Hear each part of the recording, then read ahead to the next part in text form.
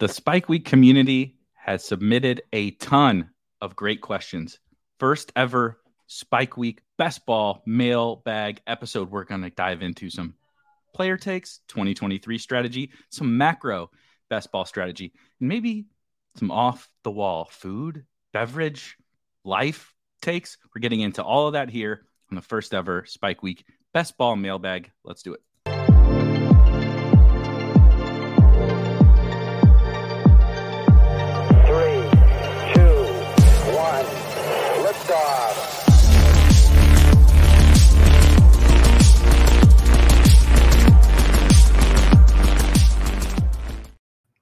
I wanted the extended cut of the intro and I just wanted to jam out for like 2 minutes. That's what I was looking for, but as would be the case with just about any Spike Week stream, my dogs are jamming out. Apparently they heard the music, and we just went for a walk, and they're supposed to be tired. We've done 2 walks. It's hot as hell outside, and they're like running laps. My wife's over here yelling at them to shut up, but a pretty fitting intro to an episode where we're just going to kind of talk about some different things, random new things, a little bit of real life, but of course tons of best ball. They're just asking you if you want to play. They're like, it's questions. I have questions. It's, do you want to play, Dad? They have lots of questions every time we go, as you guys can see here behind me. But I'll let, as they calm down, I'll let Rob kind of intro us. Yeah, so we are going to do a mailbag. As Erik said, we're going to be talking about football. People want to know about backfields. People want to know about quarterbacks. People want to know what kind of snacks we like on Sundays, our top 5. So maybe we'll get into a little bit of that. What is a normal day working at Spike Week? That is another question that was asked. So we're going to get into what our normal day is, which is, as you heard the dogs' chaos, it is actually complete chaos for us all day. Believe it or not, we don't just sit on our ass here doing nothing. We sit on our ass and do a lot of things. So that's what goes on at Spike Week, but we'll get into all of it today. We will definitely get into all that. Thank you guys for joining. But we have a lot of questions, and even though I have an earthquake going on behind me, let's just start to dive right in. If you are not in the Discord, these are the kinds of things, submitting these kinds of questions all happens in the Discord. There's a link in the description for you to join. It's 100% free.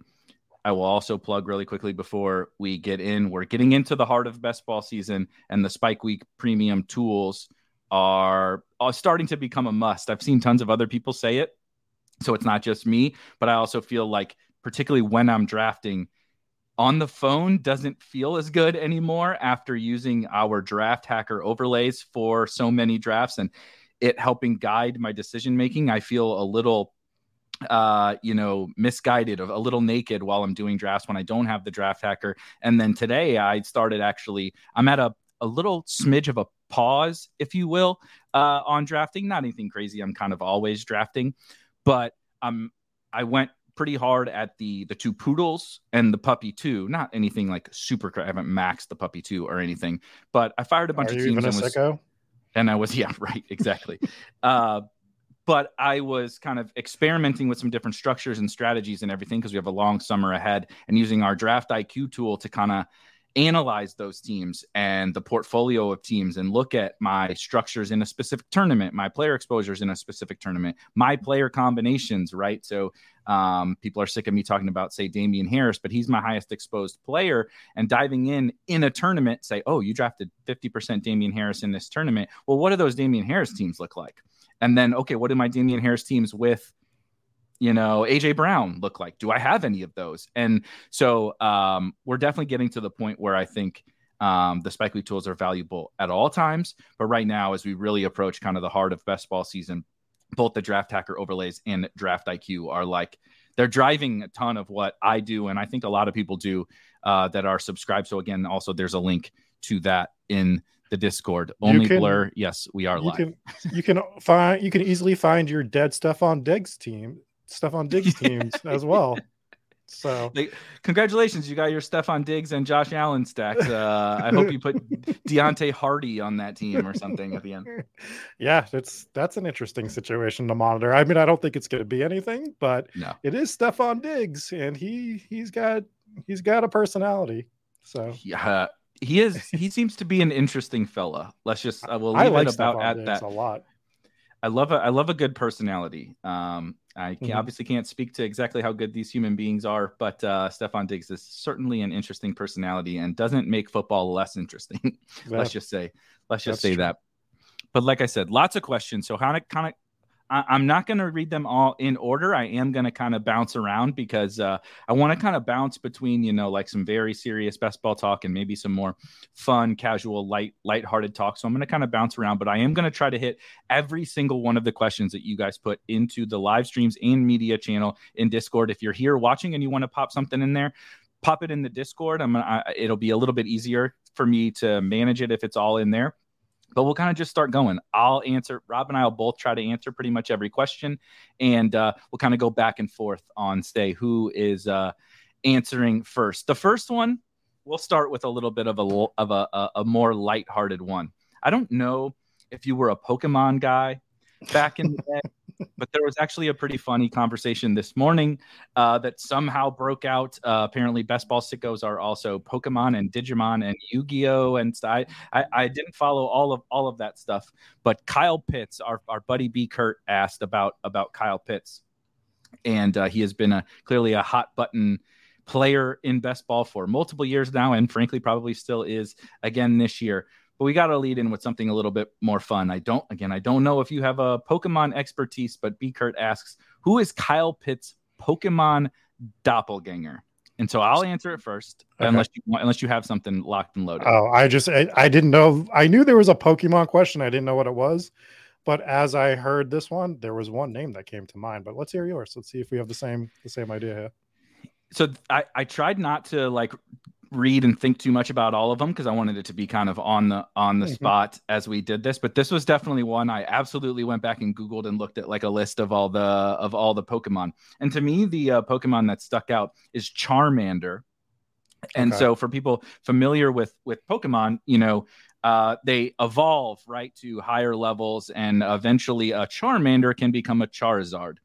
And Kyle Pitts has been a Charmander that everyone keeps hoping is going to evolve into this, flame-throwing dragon cheat code tight end, right? He's a wide receiver that we get to draft as a tight end. That's a fucking Charizard, right? That is a unstoppable creature, fire-breathing creature that dominates the best ball landscape. The problem is Kyle Pitts has now entering his third season, not evolved into shit. He is still a Charmander that is not helping you win any fights in best ball.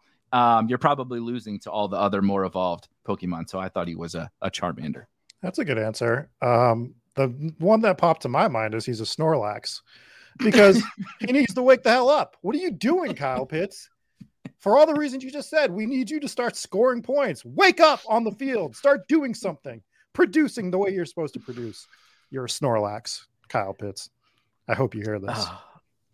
Yeah, exactly. Please, Kyle Pitts, like and subscribe to the video and channel. Next question, and I'll let you answer this one first. Is from KRS0123. Says, and you don't have to specifically. This would take us probably the rest of the episode if we really detailed it out. But he asked, what does the perfect BBM4 team look like round by round for you? So just kind of if you had your druthers and you could set out to draft a BBM team in the way you want, right? Structurally, maybe a player here or there that fits. How would your perfect BBM4 team come together? Well, it would be some value falling in the second. So I'd like to start with a wide receiver, probably Jamar Chase would be for me. Justin Jefferson's right there as well. I mean, either or. I just like Jamar Chase's upside in a single game slightly more. I like his week 17 correlation. So give me Chase, we'll say Devonta Smith, Patrick Mahomes, and we'll build on from there. We'll keep hitting wide receiver. We'll probably get an elite tight end and maybe mix in some value at running back in that J.K. Dobbins, Alexander Madison until he jumps all the way up range and play it out that way, Probably structurally, it would be a 2 for BBM, probably a 2-7-7-2 build, to be perfectly honest. That's pretty much what I was going to say. I think there's I think last year it very easily for me probably would have been like 2772, 2682, elite quarterback, elite tight end, handful of superstar wide receivers. I do think this year is kind of tough to define like what is perfection, because of we've beat this horse to death with the wide receiver pricing and some of the running backs that you can get. Then the 2-3 turn, even like a 5th round J.K. Dobbins feels kind of crazy to me. I've been drafting him a ton, but I think generally speaking, the elite tight ends are something that has become a lot more of a priority for me, when I thought coming into the season that may not actually be true, because we've discussed a lot how bad tight end is as a whole. But the more you think about it, with tight end being so bad, there only being a handful of guys that can truly separate right in any given week. And I really like those guys. And in 18 round drafts, what they can do for your structure is so important. If you want to dip into those elite quarterbacks, even though they're very expensive, they allow you to do that. I know I don't want to get locked out of wide receiver. So if I really want the elite tight end, and I might want the elite quarterback, and I only want to take 2 of those positions, somebody has to get kicked down the road a little bit, and that's kind of running back. And so I'm very flexible about where I dip my toes into running back. And that's not to say you can't draft, I really love Tony Pollard. I love Nick Chubb, but I think if I'm drafting the perfect team, it might actually forego those guys to get another superstar wide receiver. So I can have Andrews or Kittle or Pitts or someone like that. And then I'm going to dip into Dobbins, right? I really like Cam Akers. We used to like Madison. I think he's probably going to get priced out of my budget, if you will. But then the Damian Harris's and Antonio Gibson's, et cetera, et cetera, et cetera. You guys get it. So I think we're pretty much on the same page with that one. I've been changing my tune on elite tight end, and I think there's some questions later that might address that. But I've been coming around to a different mindset for that particular position. Here's another one that is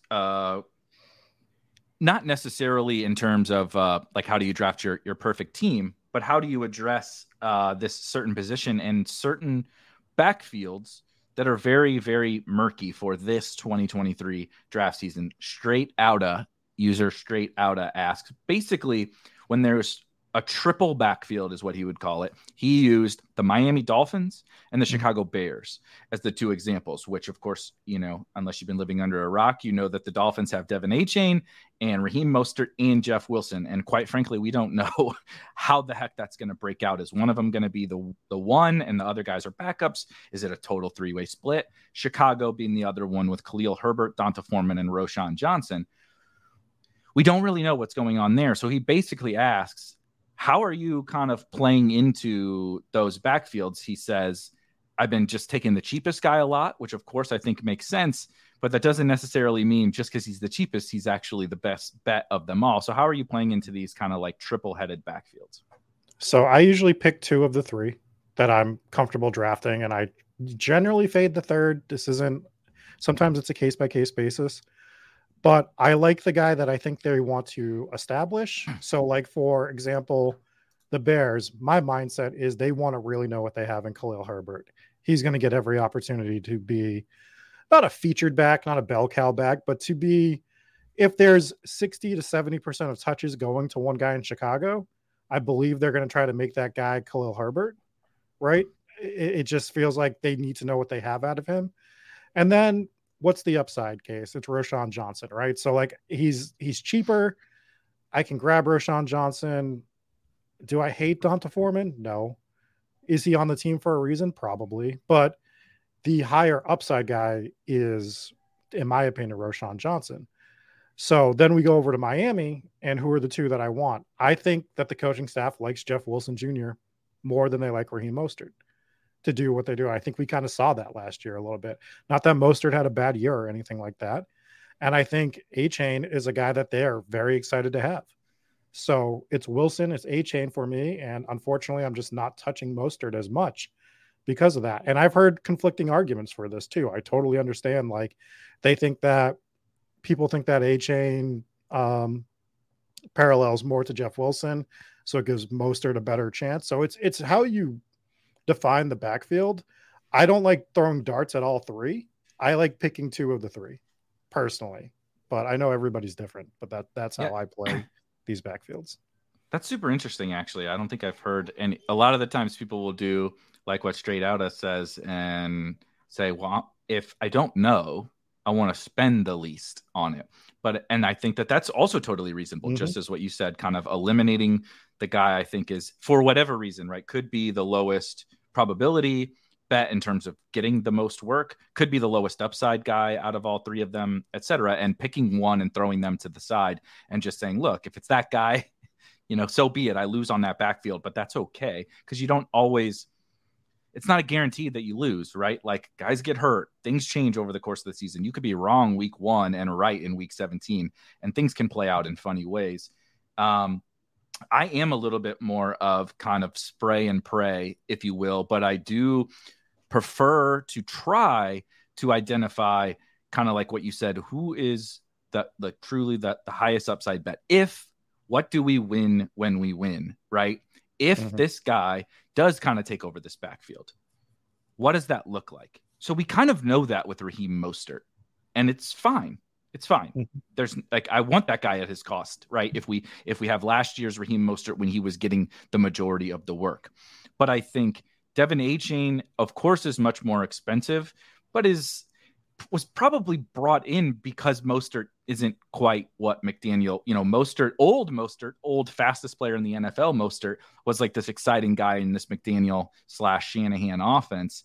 And I think my kind of bet is that Mostert is a bigger version of Achane, but like not as good or as explosive anymore as Achane. So I view him kind of as the highest upside guy. And then I view Jeff Wilson as kind of he's the cheapest. Plus I think that he's the guy that kind of does what the other two don't.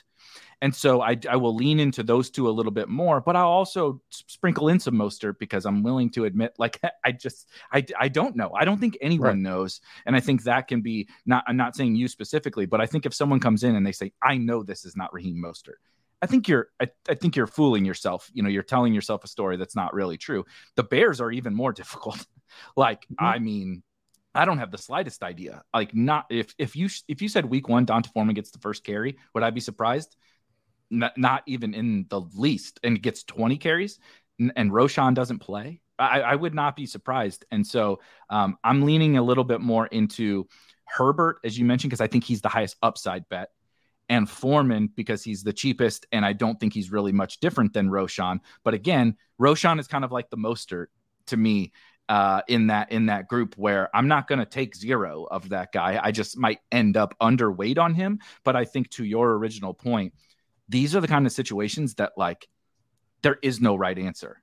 Like, and frankly, if anyone tells you they think they have the right answer, I think that they're full of shit. And so it's like, you can listen to us or listen to many other smart people, but it's also up to you to take in the information maybe from other people or do your own research and identify a strategy for you. I think it goes way much like people will try to identify the player take.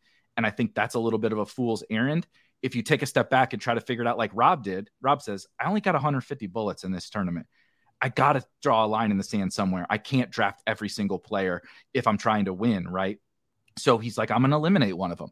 That could be the right strategy for you. Or you could be like me, you kind of identify those two, but then you sprinkle in the other one. Maybe that's right for you. You have to identify what is right for you. And I think that's the fun part about best ball is we all get to identify that strategy. So I'm glad you asked this question, because I think these situations are like, they're impossible, not just hard. They're like absolutely impossible because the team doesn't know. The Bears don't know right now. Like Roshan could just be the best guy in camp. We don't know. The Bears don't know. The Bears don't know. So I think, but that's the important thing to understand is like, if no one knows, including the team, don't pretend like you also know, but figure out a strategy that works for you. Yeah. And I just like to concentrate my bets a little more. Right.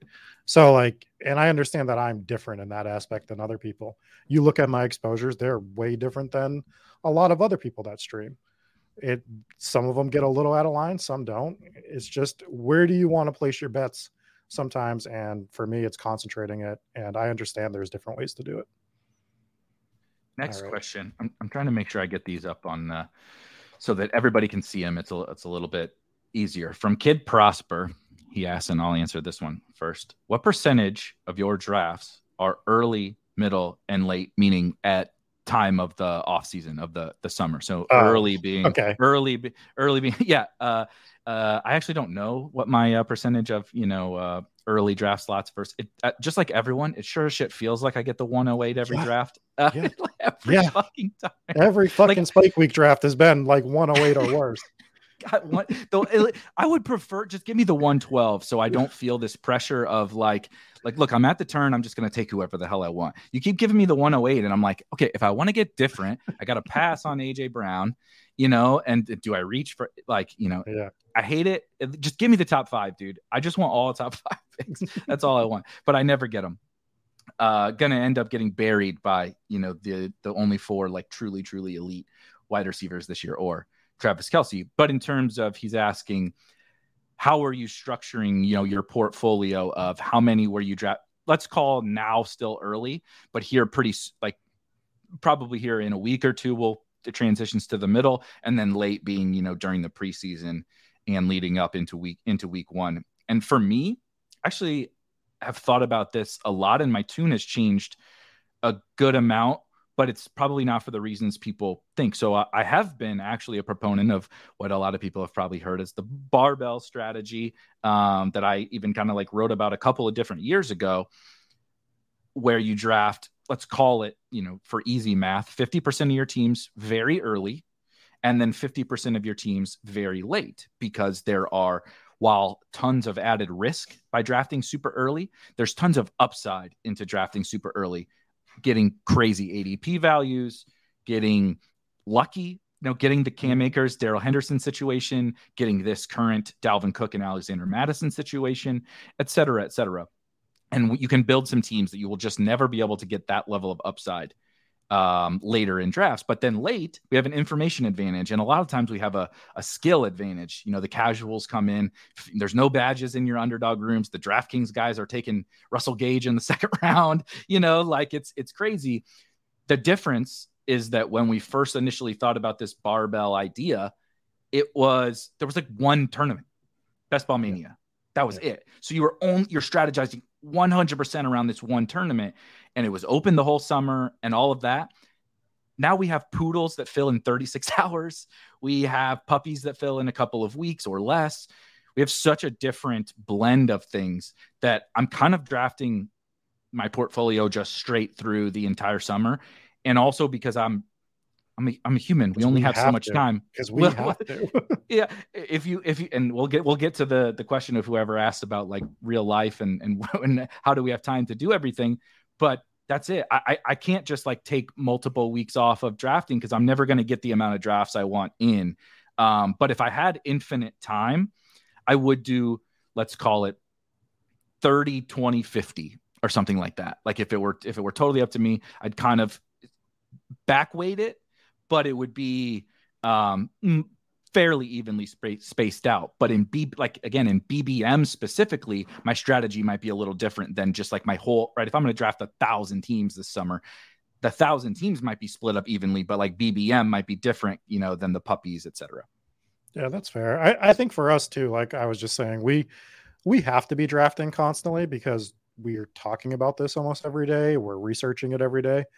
So I can't be a fraud in the sense that I'm telling you what to do in best ball and then not drafting teams. You know what I mean? I would just feel like such a freaking fraud if I was doing that. And to each their own. If there are people that do that, then whatever. That's your bag, man. Do what you want to do. But I need to see what's going on. I need to be in the draft. So I'm drafting throughout the year. But I think I would still be drafting throughout the year because the NFL has been evolving in the way that teams are constructed lately. We have a lot of trades throughout the year now. We have guys getting released in the middle of the year after the draft. Look at DeAndre Hopkins. We don't know what's going on with some of these guys that are holding out, like Saquon Barkley, Austin Eckler. I mean, they're probably staying on the team, but that's not 100%. So that's changing your ADP and the teams that you can construct throughout the year. So a team that you can draft on, June 13th in 2023 might help give you some sort of winning construction versus a team that you can draft in the middle of August because you were able to get specific value on a certain player that fell, right? The Madison thing or whatever, like the and player post-June combos that even if you don't get like major value, right? There's just times there's only pockets of time where certain players end up lining up, right? Someone moves up, someone moves down, right. and different things just shift over the summer, right? We've already seen it. Look at the Madison thing, as you said. So it's a perfect point. Yeah, so that's so I think even without doing shows and stuff, I'd still be drafting. Now, would I like to backload some of it? Yeah, I think your percentages were perfect, but yeah, man. For otherwise, I'm just drafting throughout the year, man. We have to. It's just it is what it is. I do think, like I said, my percentages have probably changed even from last year to this year because this whole space has just fucking exploded. And some people were mentioning it in the Discord earlier today. They were posting like some DK draft boards, and they're saying, like, look at what some of these guys are doing. Like what somebody posted, they were drafting against someone who took Grant Calcaterra in the 5th round. And like random things like that you see on DraftKings. But the point being, if that's happening on DraftKings in June, imagine what the late August DraftKings are going to look like when everybody starts piling in. And so just the evolution of the industry has slightly tweaked that. But another thing for each person to decide, right? There is no, if you want to draft 100% of your teams in August, dude, go for it. The competition's easier then, and you have more information, et cetera, et cetera. So I don't think that there's a right or wrong answer. Next question. This is a good one. Where do these players land? All the most notable free agents: DeAndre Hopkins, Ezekiel Elliott, Kareem Hunt, Leonard Fournette, and Dalvin Cook. And he kind of adds, where do you think they land and like where would they benefit the most? Just kind of a general assessment of each player. Well, the benefit the most right now would be DeAndre Hopkins going to Buffalo with everything that's going on there, right?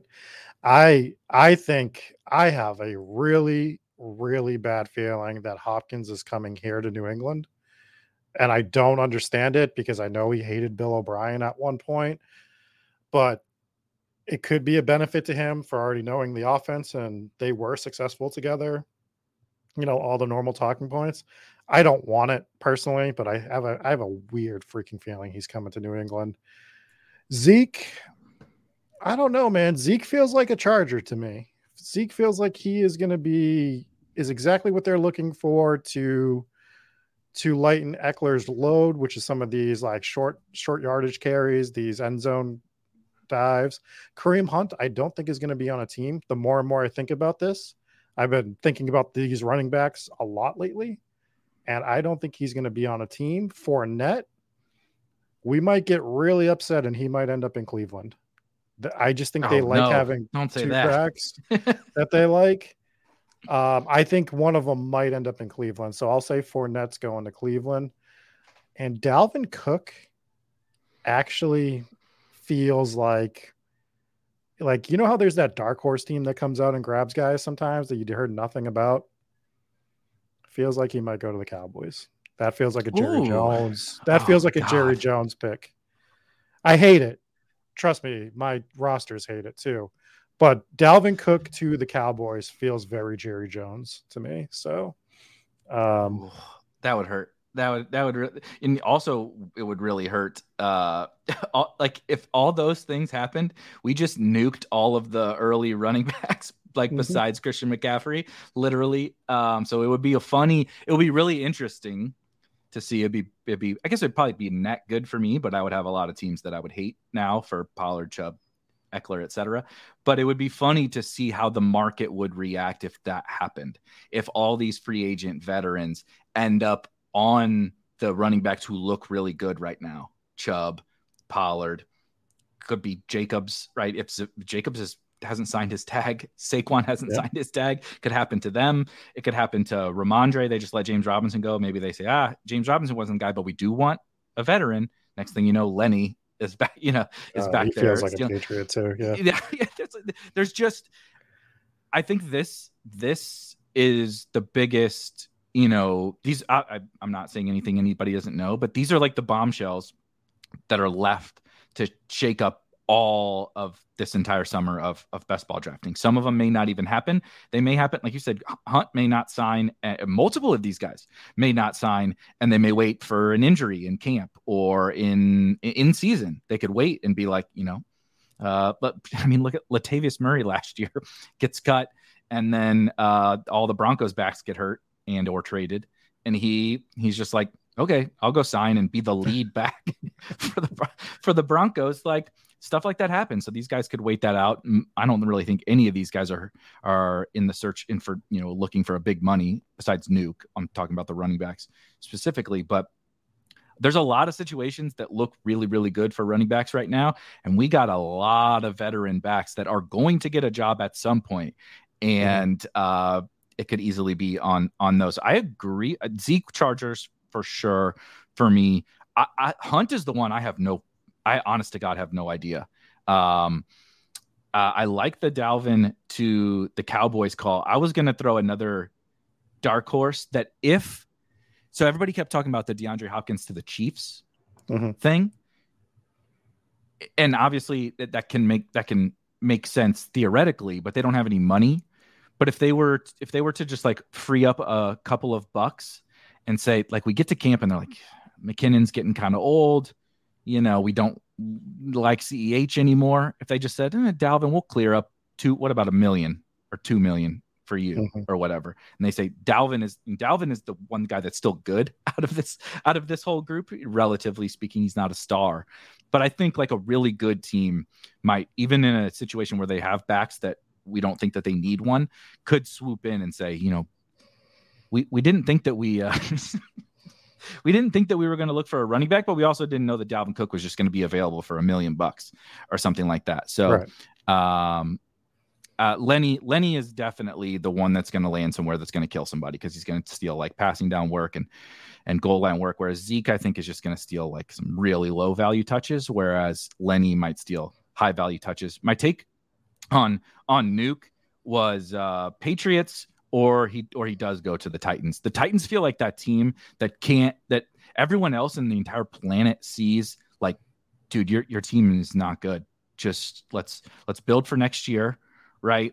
Maybe they could get in the Caleb Williams sweepstakes or the Drake May sweepstakes or the Marvin Harrison Jr. sweepstakes, but Vrabel doesn't have it in him to like punt off a season, and Nuke is not going to get the money he wants anywhere else. And they just say, I don't know, Tannehill, Derrick Henry, DeAndre Hopkins, Treylon Burks, maybe we can win. And they go after him. I just have this weird feeling that the Titans do it, but I think it's probably going to be one of the less desirable teams for Nuke. So RIP to everybody that started drafting him in the third round or whatever. Yeah, it's going to be brutal. And some of these running backs correlate to my Rashad Penny point, right? Like, if I think Rashad Penny's getting cut and people are like, well, he's just going to sign elsewhere. Like, do you see who's available? I mean, like, do you think teams are taking Rashad Penny over these guys? Like, James Robinson's probably dust now, because like, I wouldn't sign Robinson over these other guys, right? So if the Patriots cut him because they said like fitness and he's just his injury, like he just has never recovered from his injury, like his career's over, like it's just over done for James Robinson. Done. It's unfortunate, but it's done. Yeah, it was a great story his rookie season. I mean, shout out to him, but it's how it goes. Mm-hmm. This is a good one.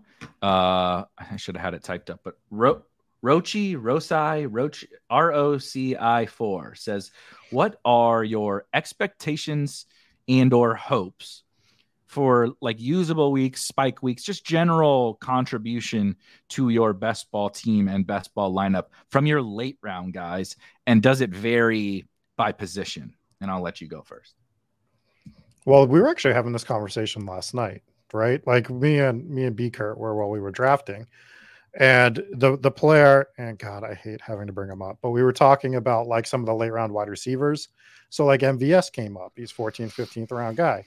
And everyone's like, I'm never drafting MVS again, blah, blah, blah, blah, blah. It's like he's a 14th round pick, right? 13th, 14th, 15th round pick. The expectations for me on guys that from there on, I mean, it varies by position, especially if it's quarterback or tight end. But for a running back or a wide receiver, theoretically, I'm just looking for like 2 weeks. Give me 2 or 3 weeks, one of them being like some sort of spike week, right? That's what I'm looking for from these guys. Because if I drafted a wide receiver heavy team, let's say I started Justin Jefferson, I took T. Higgins, right? And then maybe even I did Devonta Smith. I need those guys producing. Like those, I put so much capital in these guys. They need to produce. They need to be on my squad 75% of the time, 70% of the time, something like that. Right. So I'm just looking for some of these late round guys to rotate in and out amongst these other guys that I took towards the top. So like two times during the year, maybe three, one spike week. Hell, maybe it's the KJ Osborne situation where it's, I think he had like 2 or 3 times that he hit your lineup last year. One of them was week 15. A monster week 5. Like he carried some of my teams through in the playoffs. Yeah. Yeah. I mean, like, so you didn't draft KJ Osborne last year expecting him to hit your lineup 50% of the time, right? Like who did? Nobody. And he was a 14th round pick last year. So when people are sitting there like, oh, I'm not doing this again, it's like, why? He's free. He's free and you need 2 weeks out of him. And hell, you might not even need 2 weeks out of them. You might need 1 week out of them. So, So running backs, wide receivers, I mean, running backs can be a little bit different because you're looking for contingent upside value for them to replace, especially if you're doing a 0 RB team. Quarterbacks could be a little bit different. You're looking for like maybe 4 or 5 weeks, especially if you go an elite quarterback, and then maybe like a Sam Howell, like, you know, the weeks that one of your elite quarterbacks is down, you're hoping that they can pick it up a little bit. Tight end, you're trying to, if you're going late round tight end, you're just trying to mix all these guys in and out. So it's like a 33% thing. So it's just understanding what you're drafting them for and why you're drafting them. Some guys you're drafting with the hopes that they could be an everyday starter, but generally these guys, you're looking at them to hopefully get you 2 to 3 usable weeks, in my opinion, from rounds, 14 on for sure. Totally agree. And I do think, as you said, and as the question was framed, it's like actually wildly different by position. I think wide receiver is a lot more of, we saw it last year with Pat's Tyquan Thornton. It's like, dude, just give me that guy who spikes at the right time. Pat only used Tyquan Thornton score 1 time. And guess what? It won him $2 million. It won him $2 million. Herzig 2 years ago, or 3 years ago. KJ Hamler only used the score 1 time. He had 2 catches for like 90 yards and 2 touchdowns or something like that. But it got him into the finals, and that's how he got Alvin Kamara into. He was the only Alvin Kamara team, scores 14 touchdowns in week 17, and the rest is history. Wide receiver is, I do want, like KJ Osborne was on a good team, right? With potential to score a bunch of points. That some of those things are important. I don't just want like the Chris Hoke, the wind sprinters. Jalen Guyton would be the example of, like, even if you had a Charger stack like last year or whatever, like, what is this? Like, even when this guy's on the field, there's absolutely no paths to production. So there is some form of like, I want this guy to be good or on a good offense or something. But running back is 100% like, what do I get if he hits? Like, you could, like, so I take some, say, Gus Edwards or a player like that later. But like, I think back to like the JD McKissicks and the what does James White do for this team? It was like, those guys were kind of just flawed picks really in general, because you can get the elite contingent, right? You can get Rashad Pennies, who, when Chris Carson goes down, are top 5 running backs in fantasy back there. Now, is it clear always? No, it's not. We still don't know who Madison's backup is, or who Cam Akers' backup is, or Joe Mixon's backup. But the payoff on those guys is so huge that I want to have, like, what happens in this tiny percentage of the time that it hits, I want it to win me this whole tournament. And then quarterback is, I think, where it's maybe a little bit easiest. People, and I think a lot of people will disagree with this, but I think people take at quarterback the wrong archetypes of quarterback, guys who, even if they hit, give you nothing back there, because they feel that player is, like, air quotes, safe, right? So the Jimmy Garoppolo, I don't think people think Jimmy's safe anymore, but the Jimmy Garoppolos of the world, and some of these guys who don't run, maybe aren't in good offenses, aren't, like, Jimmy G played for the 49ers for a long time, and he was never good for fantasy. The dude is on like one of the best offenses in the NFL and never helps you in fantasy ever, but he like has a job, so people feel better about that. And so, like, now Mac Jones is that kind of a guy this year, but he just seems he's like, if I'm going to take a guy like that, I'm going to take the young guy who's kind of been decent for fantasy before, but I would rather take that. Like, give me the Howells, give me the Desmond Ritters, give me the guy. Like, do they suck? Maybe. Could they not help this team at all? Yeah, but Jimmy G doesn't help this team at all, even when he plays. There's no scenario in which Jimmy G helps you. I'd rather swing a little bit on if you say I don't want to take that risk on that guy, then just don't draft late round quarterbacks, and that's fine. That's up to you. Well, that would depend on your structure, right? Like, not to cut you off, but it depends on how you're building your team, because I think like Mac Jones, for example, is perfect for a late round quarterback. Like, I think that is actually the best build with Mac Jones, because you can kind of take your shot on Sam Howell. You can be like, all right, I'm doing late round quarterback. I can do Kenny Pickett. I can do Sam Howell. I can do Mac Jones. And it's like kind of a solid 3 QBs, like in terms of like production they should get you week in and week out. Now, I'm doing Mac Jones with some of my elite QBs, but let's be honest, when I do a Jalen Hurts and I add Mac Jones to that team as my second quarterback, realistically, what does Mac Jones do for this team? He fills in the bye week and maybe gains offers a few points here or there. Yep. Right. So like, am I doing it still? Yeah, because you kind of especially on DraftKings when you have 20 rounds, it's like you have to sometimes. Yeah, you're just like whatevs. But to your point, yeah, Howell specifically has been a guy that I've been drafting with the elite quarterbacks because of what you're saying. Or if you don't like Howell, Purdy is back there, or if you prefer Trey Lance, I think I prefer Brock Purdy, which is really funny to say now after the last couple of years. But there's a 49ers quarterback going in the 190s. Take that dude. And like, okay, if Purdy's not healthy, so be it. Like, I agree. I like Kenny Pickett. Maybe you want to make that case for Kyler Murray. We've been drafting in the top 6 rounds for multiple years. And yes, trust me, I understand all the flaws, but like, I don't know if Kyler could be back week 1, Kyler could be back week 6. Like, that seems fine for me as a late round quarterback. So again, just very positionally dependent. This is a good one for a spike week show. And unsurprisingly, from our good friend Sacrilegious asks, what's your perfect best ball tool to create the biggest edge? And he caveats it with it saying, like, if you had anything you could do, but you don't like know the future, right?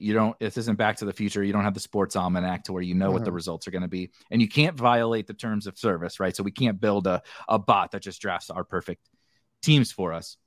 What would, this tool that you could create be? And clearly this is something that I have thought about, because obviously that's what we do here is build best ball tools. But mine is essentially kind of that bot to draft the perfect team for you. But of course, within the terms of service of one of these best ball sites, it can't physically draft for you. But the big thing I think that everybody would really need from a drafting perspective is, and why things like rankings are so flawed, and like even just like general player takes are so flawed, is because every pick you make in a draft, theoretically, your rankings should change. And who the best pick is dependent upon not just what your rankings are and who is available, but who is on your team. And so I would want to have a tool that says, I drafted Jamar Chase in the first round, and then I drafted Jalen Waddle in the second round, and then I drafted Ramondre Stevenson in the third round. Now, when I get to the fourth round, we get to all those wide receivers. And quite frankly, right now, I'm just maybe spreading out my exposures or trying to set up a stack for later or whatever. But I don't really know what the optimal pick is based on many different things. I would want something that said, while I'm drafting, I can say, okay, took this guy, took this guy. And it's going to adjust my rankings for me and kind of guide me to the optimal pick along the way. We, of course, have the overlays, but those are not guiding, they're not changing your rankings. They're not changing XYZ.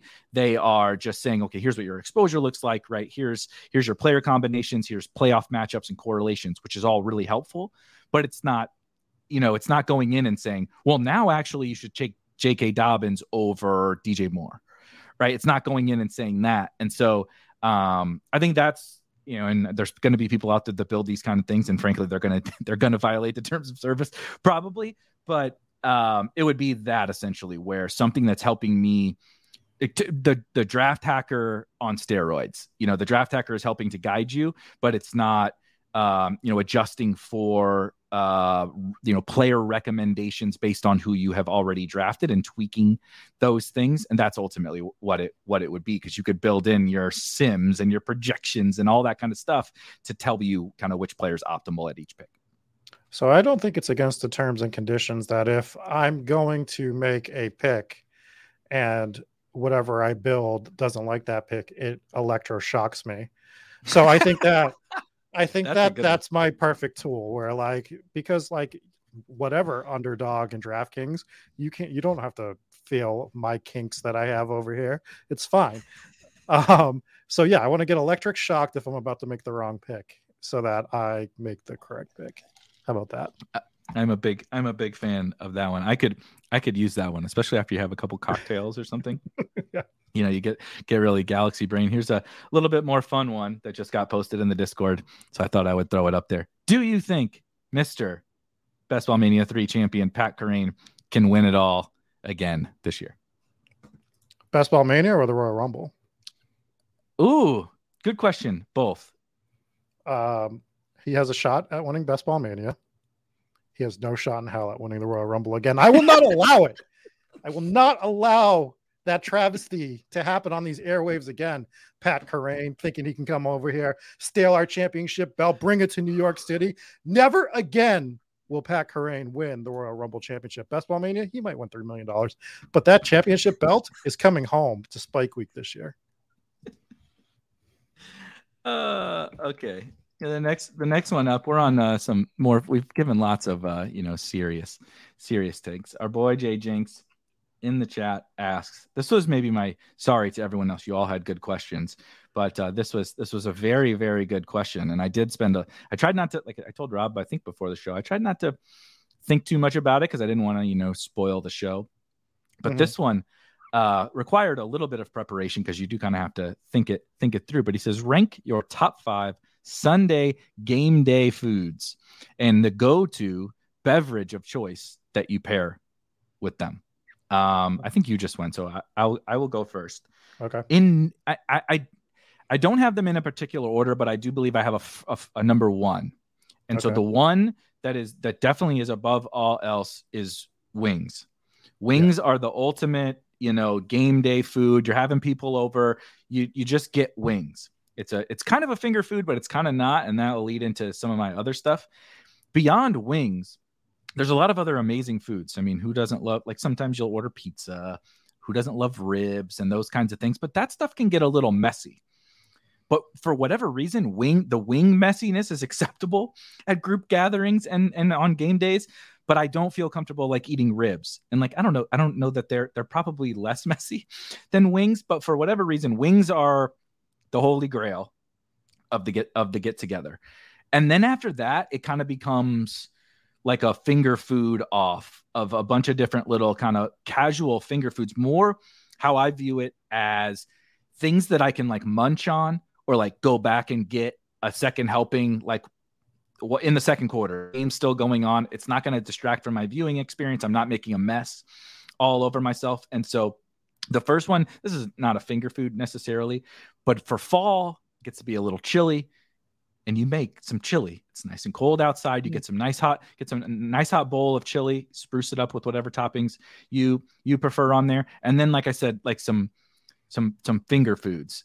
I don't know what it is. I have a problem. If you put at a group gathering, some chips and dip out, I don't think it matters what kind of dip it is. I could frankly not like it very much, but I will be back scooping in that motherfucker every few minutes, chips constantly, French onion dip, buffalo chicken dip, taco dip, all of that different stuff. Taco dip's the move. So good. And then another finger food that is a little bit messy, but you can make it not too messy, that I'm still a child about, is nachos.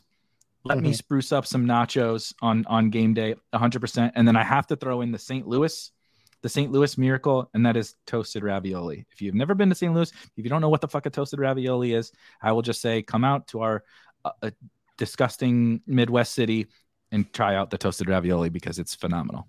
What's your drink? So I just feel like it has to be a beer on game days because it's very different. Like, you're not going to make it through the games if you're pounding whiskeys or whatever your favorite liquor of choice is. Although I am more of a whiskey guy now at my age, as opposed to a bunch of beer. Very advanced age.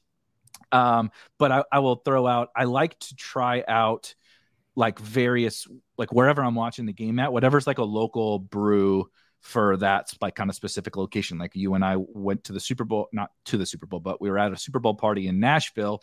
I want to try out the local Nashville or Tennessee beers that I would never get a chance to. So I also do that here at home. There's tons. St. Louis is a big microbrew place. I'm always trying out different beers. So it's a beer, but I like to kind of mix and match as opposed to like I don't have one set drink. Yeah, well, I unfortunately cannot drink beer, so that is a thing for me. Not like a problem or anything. It's I physically cannot drink beer. I get sick. Like my body cannot handle hops for some reason. So no beer for me. So I am a vodka guy. So it's like a vodka lemonade, something like that. Something along those lines. If we're doing alcoholic, but I am really just kind of a boring water guy. For foods, a lot of the same. Wings is number one. I think wings, because there's so many variations, right? Teriyaki wings, you can go gold fever, you can go buffalo. That's all great. Mozzarella sticks is another one for me. The taco dip. Who doesn't love fried cheese? Who the hell doesn't love fried cheese? I mean, it's amazing. Jesus. Yeah. We'll go taco dip as well. Nachos is another one. And I'm going to throw a big variable because I do this like twice a year because I can't do it every week, right? Like I don't want to do that every single week. Occasionally I get a bunch of different sushis and I bring them. So I'm a sushi guy. So on game day, do some sushi, some teriyaki, and watch the games. If we were playing Family Feud, the how many answers of each one, you would have been the one sushi. Yeah. Everybody would have guessed. Everybody would have probably guessed the other one, the one sushi. I do apologize. I've been trying to keep firing the questions into StreamYard here, but I want to hit some of these. Speaking of firing, I'm firing B. Kurt because of this comment. Yeah. What is wrong with you? Who does like? It was. Do you watch football? No, this was a joke, Eric. He spelt it foul like the bird. Yeah, he's getting fired for the dad joke. All right, which one did you want to ask? I'm gonna hit some of the comments because there's been a shitload of comments and I've been ignoring everybody. So I apologize. Bone in or chicken nuggets? It's bone in. I'm not anti chicken tenders, but bone in is better for football. Totally agree. There's something about the manliness of the bone being on the inside of it that it makes the experience a little bit better. You did mention this one. That one was very good on the Kareem Hunt. Cobra Kai is still on the Trey Lance train. Never been cheaper. If I get a 0, so be it. Well, it hasn't been cheaper yet, but when he's no longer in the NFL next year, I promise you he will be cheaper. Lion asked if Nuke goes to Tennessee, does a Tennessee QB become worth drafting and stacking? If so, which one? Yes, and Ryan Tannehill for me. Yeah. I think that tells you their intentions at that point. Yes, 100%. It's time to I'm not saying you have to draft Derrick Henry because of this, but let's say your take was, oh my God, the Titans are an unserious team. It's going to be Will Levis and Tyjae Spears at the end of the season. I think this would dictate that they're going to try to play this season out to win. Spinach and artichoke dip is definitely fair. And I totally agree, dude. Any form, any form of cheese. Like I mentioned the chips and dip and stuff put out a plate of cheese and crackers and or charcuterie board or any of that kind of stuff. I won't walk away. I'm that guy that's full before the meal at the family get-togethers all the time because everybody puts out all the snacks. All right. Next question. I'm going to hit this one from David in the chat real quick. Perfect. He Perfect. says, I'm a small stakes best ball player and really enjoy these streams. If I had to pick 1 month to utilize premium sub, which month would you suggest? July or August? Ooh, that's a good question. Very good. Well, I guess that depends on your draft volume, because the best part of the tool is like being able to dissect your teams and see your percentages and everything as you're drafting your team. So theoretically it's August, right? But if you're going to do the majority of your drafting in July, it's actually July. Correct. So it depends when you're going to be doing the majority of your drafts, because you want to be able to see what teams you're building, what percentages you're using, and stuff like that. Other thing that we do is, and if you've already signed up for drafters, then this is null and void, but you can get a free month of access to the tool there's a link in the description as well. Sign up for drafters using promo code SPIKE or using our link, and you can get a free month to test out the tool. That's kind of what people ask for, like free trials and stuff. And we don't do that, but we do if you deposit somewhere, you can get free access, and then you could use it in both July and August, right? You like it in July with your free month, and then just spend your $40 on August. But I agree. I think it's mostly just when you are going to draft the most volume. So that's definitely going to be different for each person. There was another really good question that I'm trying to find here. There's way too many questions in the Discord for me to keep up with. Okay, I'll type it in here in just a second. But Moxie, our guy Moxie asks, who are the 3 quarterbacks each of you plan on fading the most on Underdog at their current cost? Okay, I can give you 2, and I have to kind of think of. Oh, actually, I kind of know the other one, and one of them I'm really double thinking, but right now it's Josh Allen. I think I've talked about that before already, that I'm roughly fading Josh Allen for the most part. It's been Justin Herbert quite a bit lately. Is the one I'm second guessing right now. I'm debating on. I'm starting to walk back Justin Herbert a little bit. And the other one is kind of unintentional because it's just based on my builds, but I know I'm not drafting a lot of Anthony Richardson. So that's a good one. Those are the 3 that I have not been drafting quite frequently. Some are on purpose, Josh Allen.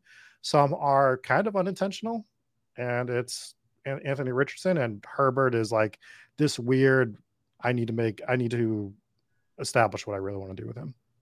Herbert is the same for me, who I have maybe only taken a couple times, but it wasn't like a planned fade. It's just kind of how things have worked out. And so to your point, he would be the answer of who I have kind of been fading, but unintentionally. And so it's actually one of those, like you said, I want to go readdress and say, is this intentional? This is what happened. This is what is another great thing about the tools is you can go back and see not just the exposure. You can see like, okay, I'm not taking him. Who the fuck am I got to be overweight some other people in this range. Was that intentional? Mine is, there's really just one. Anthony Richardson has been a guy, but he is continuing to fall. And there's a little pocket, kind of where Daniel Jones and Geno and some of those, Tua, Dak, some of those guys go. And he's gotten to that tier now where I actually kind of like hate everybody that goes there. You get past that Bateman, Zay Flowers tier of wide receiver, and you're not quite to the Penny, Damian Harris, et cetera, not even quite to P. Ryan or Dylan or whoever. And so there's that little pocket of quarterbacks I'm really starting to like, and he's about to get to that spot. So I think I may end up taking him some, but Richardson is a good one. I really just have one guy that I'm just like completely and utterly outright fading, and it's Aaron Rodgers. I don't really have anything negative to say about him as like a football player. And I am excited for the Jets with him there, but it's because of what he does for the skill players. It's not because of his fantasy production. He has, outside of the 1 year he threw 50 fucking touchdowns, he really hasn't been a very good fantasy quarterback. Certainly at his age, he's not running anymore. He plays a really slow offense. He doesn't take a lot of risks. And they're going to run the ball quite a bit. And sleeps for 4 days in the dark. Exactly. Dark house. So I don't really have 3. So I'm kind of cheating, but I have not drafted Aaron Rodgers, and I don't intend on draft. Things happen, you auto pick or whatever, but I don't intend on taking any Aaron Rodgers. All right. I'm trying not to run us too long because I think Rob's still got if you'd correct me if you don't have some ghost stuff to do after this, but we got a handful more if we can hit in the next 5 or 10 minutes. Yeah, we can do 5 or 10 minutes. And we also, if we can get out of here, I can record for 5 minutes for our next Bulldog. Oh, yeah. Yeah. All right.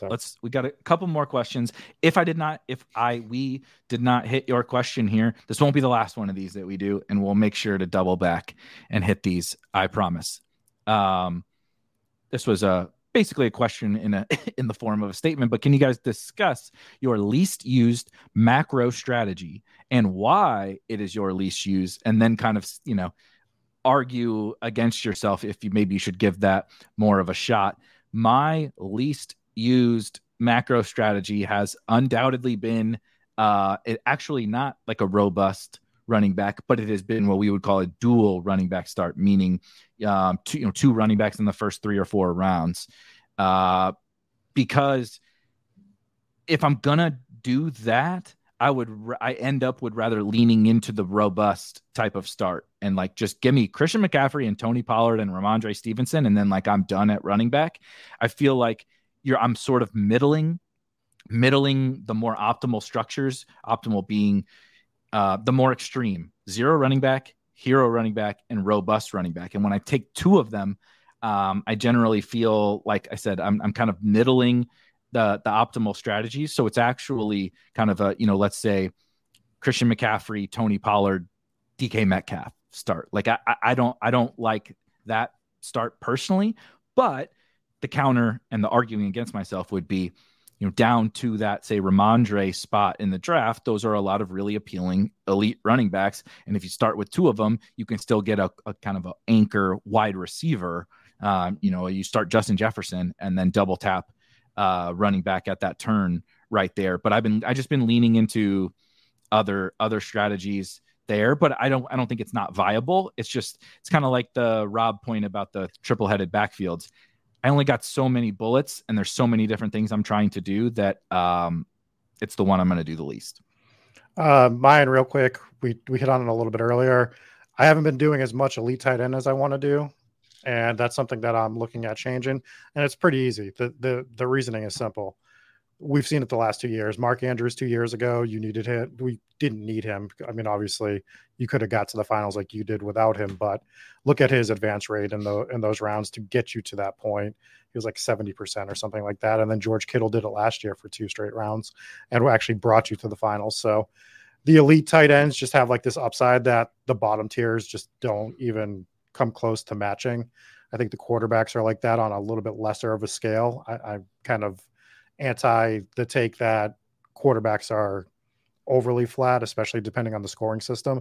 But for tight ends, especially, dude, Pitts, Kittle, Kelsey, any of these dudes go off and you're buried. You're absolutely buried. And then you do need the KJ Hamler 2 touchdown game. You're the only guy that has them situation in order to advance. So I think I need to start adjusting my elite tight end stance.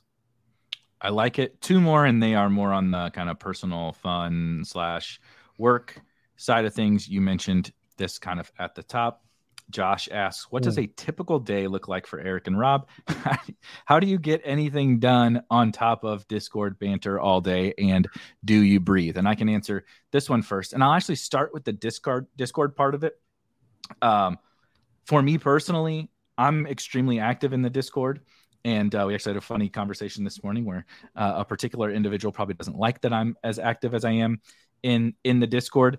But I believe strongly in being active in there and being a part and talking with you guys. And like from day one, since we started this whole thing, I'm in there every day. If you want to ask me a question, if you just want to get my advice, if you want to tell me I'm a fucking idiot for one of my takes, I'm here to listen to it all.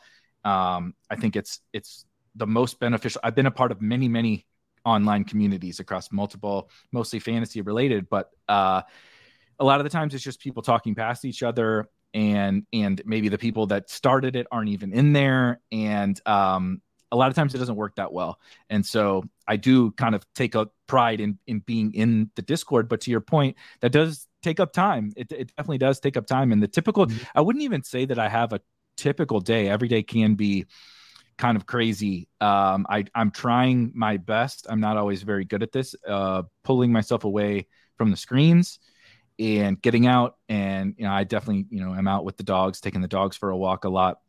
But just trying to have that work-life balance during this summer is difficult because Rob kind of mentioned it before. I mean, all day is content, customer support, random shit that pops up. Obviously writing articles, recording streams, editing stuff, doing SEO, doing just like, it's kind of, you have to wear a lot of hats. And so, there is really no typical day. There's a never ending to-do list. And I try to be as productive as I can, but also making it a priority to be in the Discord and be available, because I don't think it would be very fair to me to say, oh, subscribe to me and come join my community, and then I'm never fucking there for you to like ever talk with, or you never get to hear my opinions other than when I'm like speaking to you through this internet machine. But we've talked about this a little bit. To wrap, I'm not trying to, complain about my job. I have like the best job in the world, but for certain parts of the season, May to September, it is kind of crazy because you can never get everything done, because there's like 4 months of best ball season, and then it's kind of much tamer. And so it can be a little bit difficult to get everything done and still like keep your work-life balance. That's actually been my biggest struggle. So I breathe somewhat to answer your question. You forgot to add in getting yelled at by me at least 2 times a day because I need something. Yelled at me. I think you yelled at me, but literally right before we got on here. Yeah. Yep. And I wish I was more active in the Discord, to be completely honest. But if you guys want like an inside snapshot of what I'm doing every day, and we've brought people in. Shout out to Trev, Silas, B. Kurt, and Jesse to help. And even with that help, there is a lot to do. So it's all the Spike Week stuff. I take care of, if I'm not creating it, I'm posting it, I'm setting it up. My hands are on everything we do in some form or fashion. Right. I also do some stuff for Roto Grinders, scores and odds at sometimes. I'm doing stuff for everybody. I'm helping create their shorts and all that stuff and producing shows. You might see me pop up occasionally when I'm producing a baseball stream or an MMA stream or something like that. I also have Hometown Ghost Stories, and we get thrown curveballs as well. So for instance, we had plans this week, right? We talked to Chris Jericho last week, and Chris Jericho was like, can we record something on Jack the Ripper next Wednesday? So everything had to get thrown out the door, and we're doing a whole Jack the Ripper thing. That's not a complaint. These aren't complaints. It's just, we're constantly on the go. We're constantly doing stuff. And I've had some funny videos that I wanted to make that I haven't gotten a chance to make yet. Like I just haven't had time because I have to get all these other stuff done for Spike Week. Plus we're doing the streams. Plus we're doing this on quality control on other stuff. And it's nonstop. It's all day, every day. And by the way, I used to work 60 hours a week doing all this too. I'm on like a little bit of a hiatus just for some mental health reasons from that for a few months. But even taking that time off, I'm still doing stuff like all day, every day, just because I enjoy it. It does help mentally because I enjoy it. But I would love to be more active in the Discord. It's just right now, if you guys don't see me in there, it's nothing personal. I'm probably editing a video or working on something for Spike Week. So if you tag me though, I do respond. I do respond to tags and emails and I try to keep my notifications off. That's why Rob has to bug me multiple times, because when I can be very distracted very easily, and then like I'll be writing an article and then someone pings me, and the next thing you know, I'm off of it for multiple hours. The only other thing to add to this, and then we'll get to our final question, was the other thing that you kind of mentioned before is we also are trying to draft hundreds or thousands of best ball teams.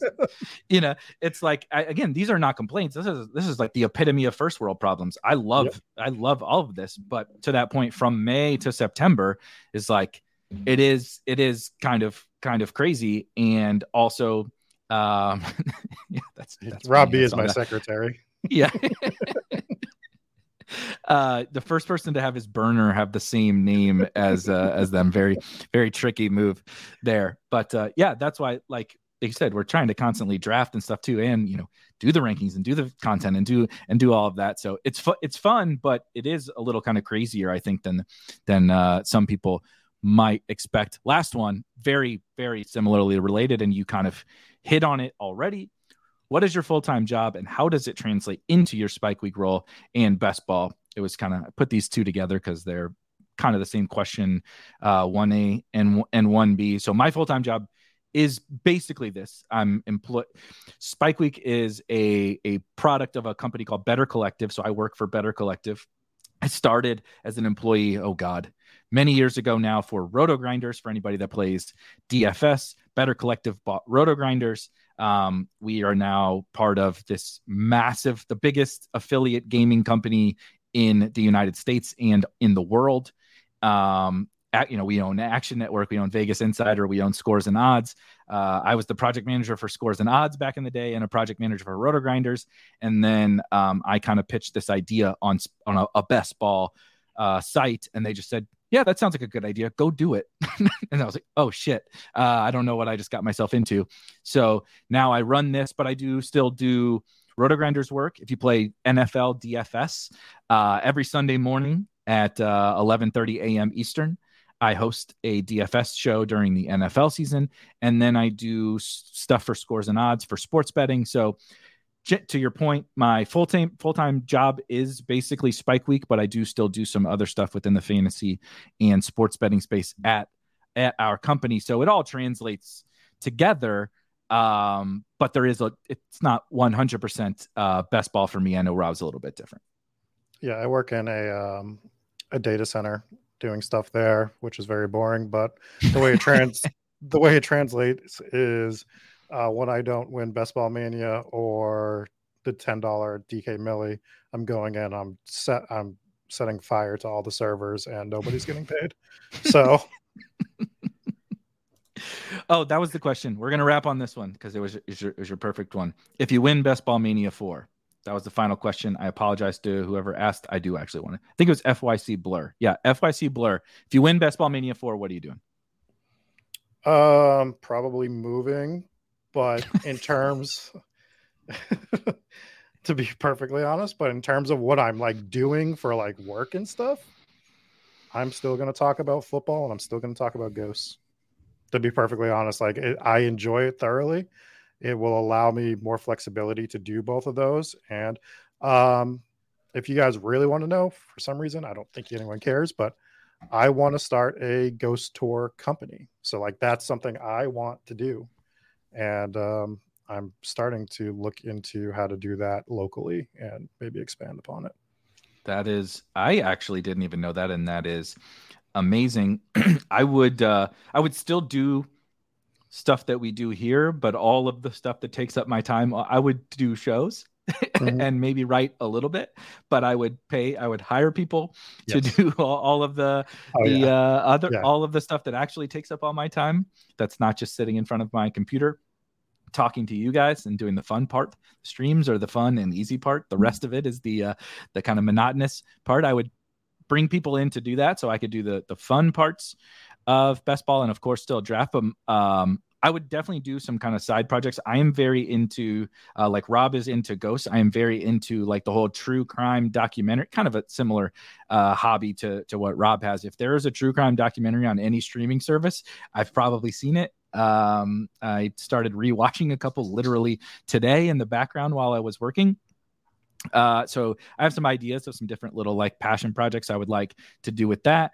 And then I am, of course, a diehard animal fan, and like my dream, I don't think 3 milli is going to get me there, but it could start down the way. Maybe I could bring some other people in, some other rich folk in. And I really like, my dream would be to just like own an animal rescue and run that every single day. So awesome. do a best ball stream in the evening and go get to hang out with and save animal lives during the day would be my that's the dream. So you guys can all let me win so that I can do some actual good as opposed to shit posting about running backs on Twitter all the time.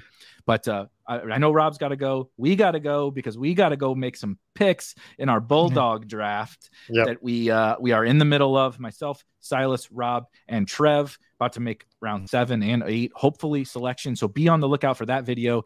I also just want to plug that series really quick before we get out because it's awesome. We're through 6 rounds of a Bulldog. It's a $500 draft on Underdog. It's a slow draft, and we're recording like our conversation and strategy around every single pick that we make throughout the entire draft. Going to try to do a couple more high stakes series like that. But thank you guys for hanging out with us. Went a little longer than we expected, but it was actually a ton of fun. We'll try to get maybe 1 or 2 more of these in over the course of the summer, so you guys don't have to just watch us draft and watch us talk about, Sam fucking Howell for MVS Patrick Mahomes. Yeah, exactly. But we'll be back probably tomorrow, sometime very, very soon with that next video. And of course, more streams. Thursday, Legendary Sickos is back with me and Karain. So we'll see you guys very soon. Peace.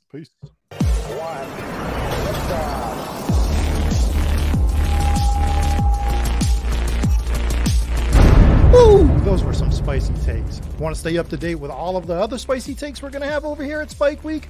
Why don't you press that subscribe button below? You turn notifications on, we draft a team, boom, you know about it. We have another spicy take, boom, you know about it. You can be there. You can draft with us. You want to stay up to date? That's how you do it. All right, we'll catch you later next time here at Spike Week.